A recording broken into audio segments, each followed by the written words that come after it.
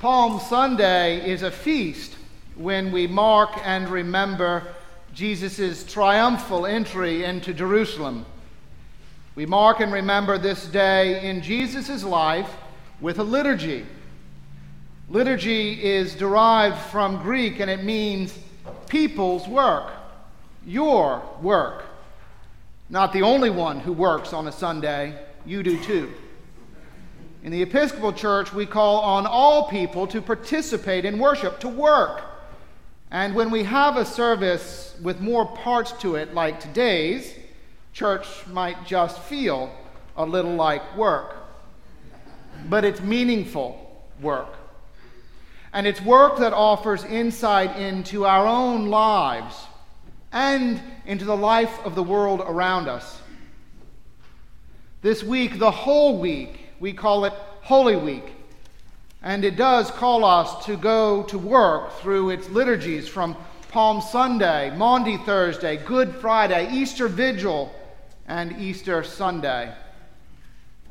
Working through, attending all of these liturgies, well, they provide for us a good glimpse into our own relationship with God and some of the deep truths we find in our lives with God and in our lives with one another.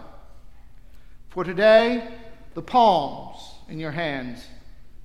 We waved them in triumph, remembering when Jesus came into Jerusalem and the throngs gathered singing, Hosanna, which means save us. Save us was sung as Jesus passed through them. And we got our song, All Glory, Laud, and Honor, an ancient hymn proclaiming Jesus as King. With these triumphal palms surrounding us and clutched in our hands, we'll enter into the Passion reading at the end of our time today. We'll put ourselves into the shoes of the same throng who cried out, Hosanna, and instead cry out, Crucify him. Crucify him.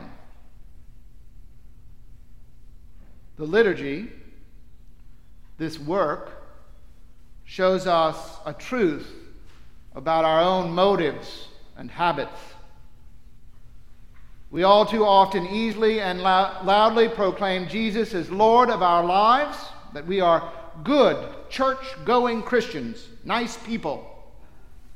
Only moments to fall away into a denial of Jesus, a denial of the overwhelming and complete call God has on our lives, on our time, the call God has on our actions, and every word we say.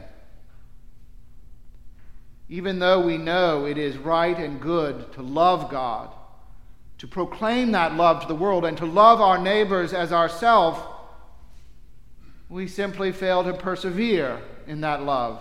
We fall away. Is that where it ends?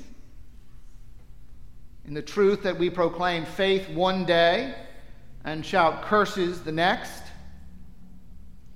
Thankfully, no. Our liturgy also shows us hope and blessing and God's continuing work. You'll notice that today's liturgy does not end as a usual Sunday with a blessing and a dismissal. We enter instead into an open time with this liturgy exposing our humanness. We walk out into the world and return on Thursday, Maundy Thursday.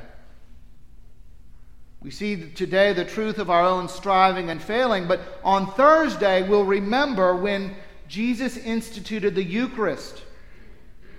We'll remember how the Savior knelt before the disciples and washed their feet in humble service. We'll remember how he instituted the thanksgiving, the breaking and sharing of the bread that feeds us and strengthens us with God's grace. In the midst of our very human, our less than perfect lives of love And you see this truth not only in our lives, but in all of the lives we read about in the news.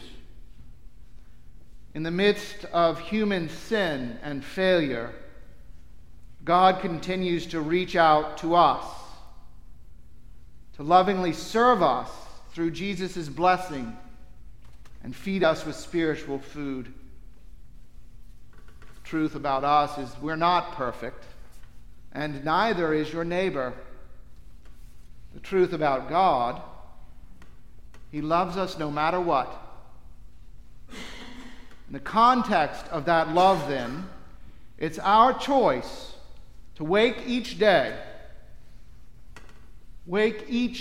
and proclaim either save us or crucify Him. God's love, our daily choice.